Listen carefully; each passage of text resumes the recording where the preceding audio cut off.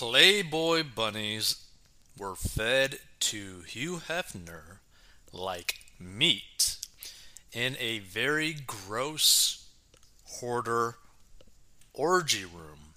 So, porno and vibrators in orgies. Oh my. Ex Playboy bunnies and the Girls Next Door stars Bridget Marquardt. Marquard? What? How the hell do you pronounce that last name? Marquardt? What a weird last name. And Holly Madison are unveiling the seedy secrets of late smut magnate Hugh Hefner and his hoarder style bedroom. There, he allegedly made his harem of buxom babes feel like pieces of meat during drug fueled orgies. And I gotta be honest, how did he keep it up to even work at all? To be honest, how? Right? I have no idea how that guy at that age was actually functioning in any way, shape, or form.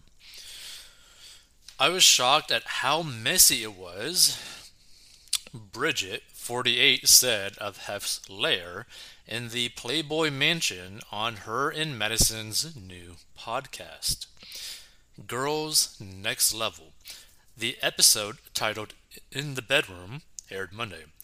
We walked in, and it was just a disaster in there. The lights were out, but there were two giant TV screens in there that were playing porn. There's just so much junk, said Bridget, who previously insisted that the Playboy Mansion is haunted. Then you get in his room, and there's vibrators all over the bed, Bridget went on. I'd never used a vibrator before, if you say so. Madison, 42, agreed, likening the sex mogul's chambers to that of a hoarder, someone who suffers from a psychological disorder that causes them to compulsively and excessively collect and store items. It was just hoarder style, she said. Now here's the thing, right?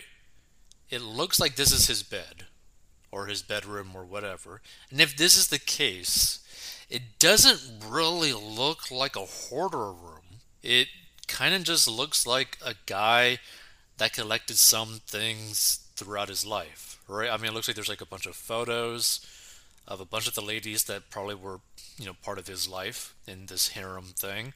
Yeah, you got the bed. You have some trinkets. Here's the thing, it looks like the things that are there belong there, right?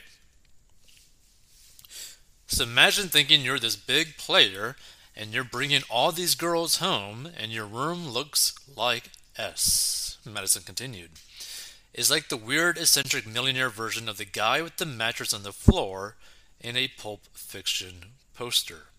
Which, the funny thing is, I don't think a lot of women actually would really care whether or not the mattress is on the floor or not. Because if they like the dude, they probably don't really care. The former pinups, who alongside Kendra Wilkinson, 37, shared the spotlight as Hef's girlfriends in their early 2000s, went on to detail their gross initial sexual encounters with the erotica purveyor who died of septicemia at 89 in 2017. I thought I would have a chance to see what was going on, see if I was comfortable with it, Madison recalled of her first time being bedded by Hef and his gaggle of women. I just remember feeling so gross and so used. I felt like this girl was being so nice to me and so welcoming, but really I was just another piece of meat for her to throw under him, so she looks better, she said. Madison likened Hefner to a vampire in the 10-part A&E documentary, The Secret Life of Playboy. The series, which debuted in January, pulled back the curtain on the nudie baron's alleged sexual abuse of his models, girlfriends, and pets. Now here's the thing, right?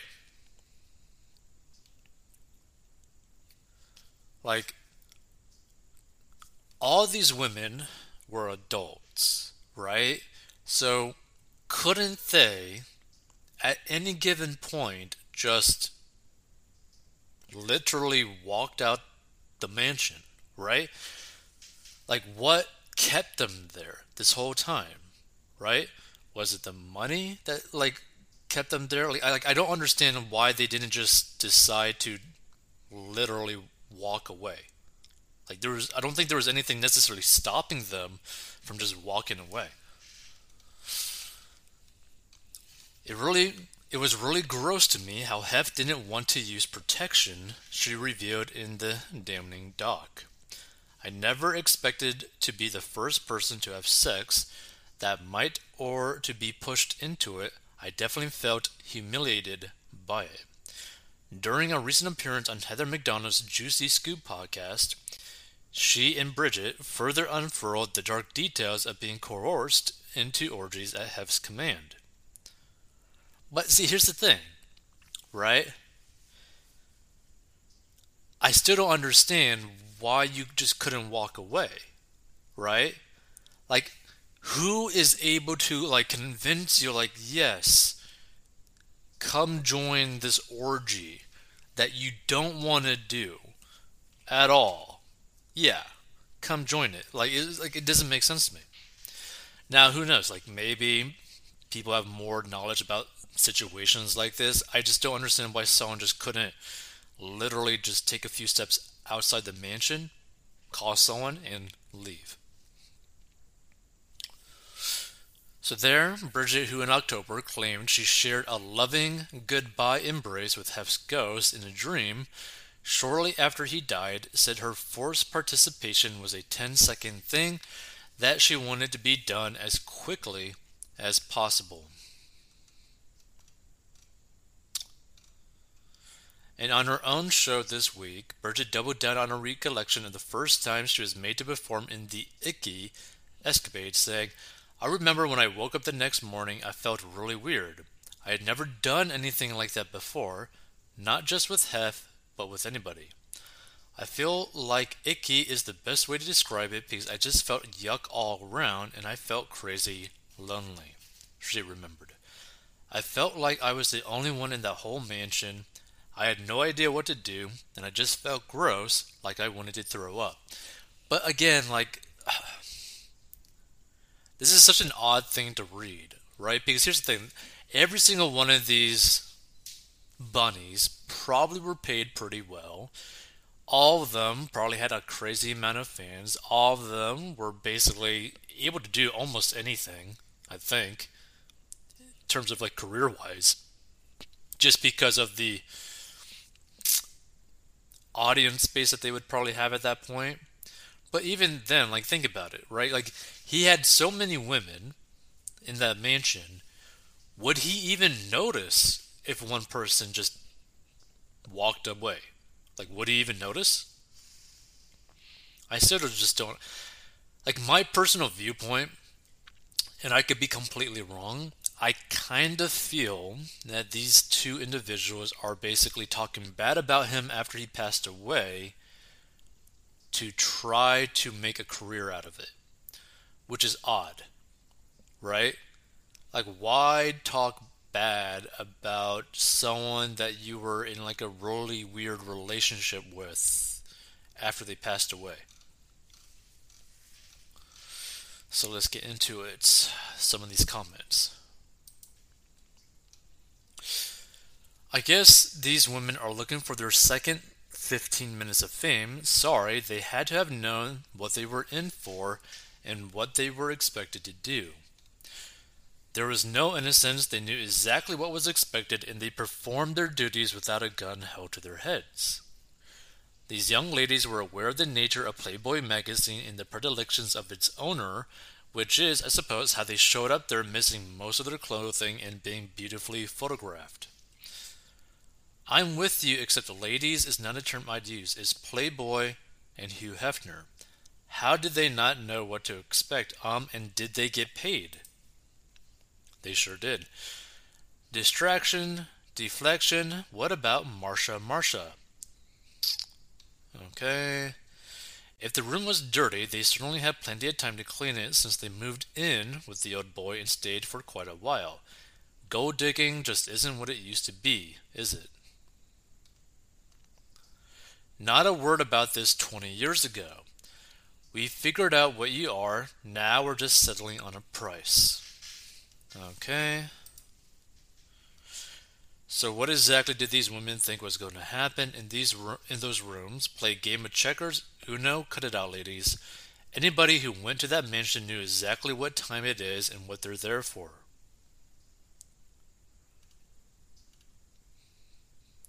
Fun fact, they all choose to be there. Nobody was complaining while the money was flowing.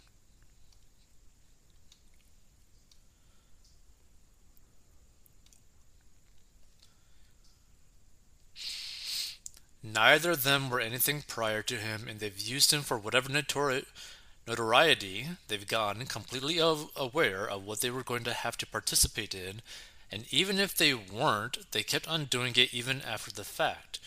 Why didn't they bring this up while he was still alive? No sympathy for me. These girls knew exactly what they were good for, but as usual, playing the victim's card, money and also more money is the only thing in their minds.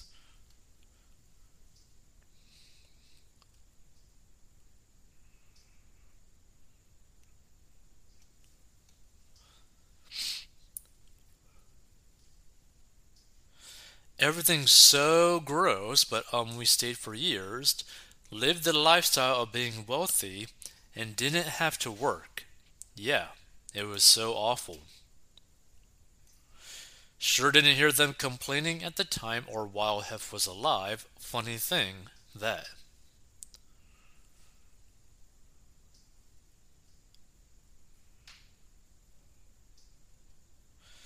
Say whatever you want about Hugh, but he lived and died a very happy man. He had a desire, materialized it, made a business around it, enjoyed the beautiful merchandise he peddled, made all involved wealthy, and died with a smile on his face. Okay?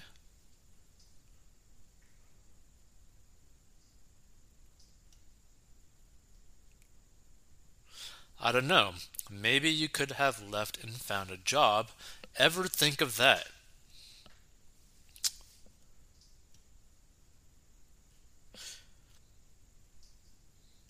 See, this is the thing, right?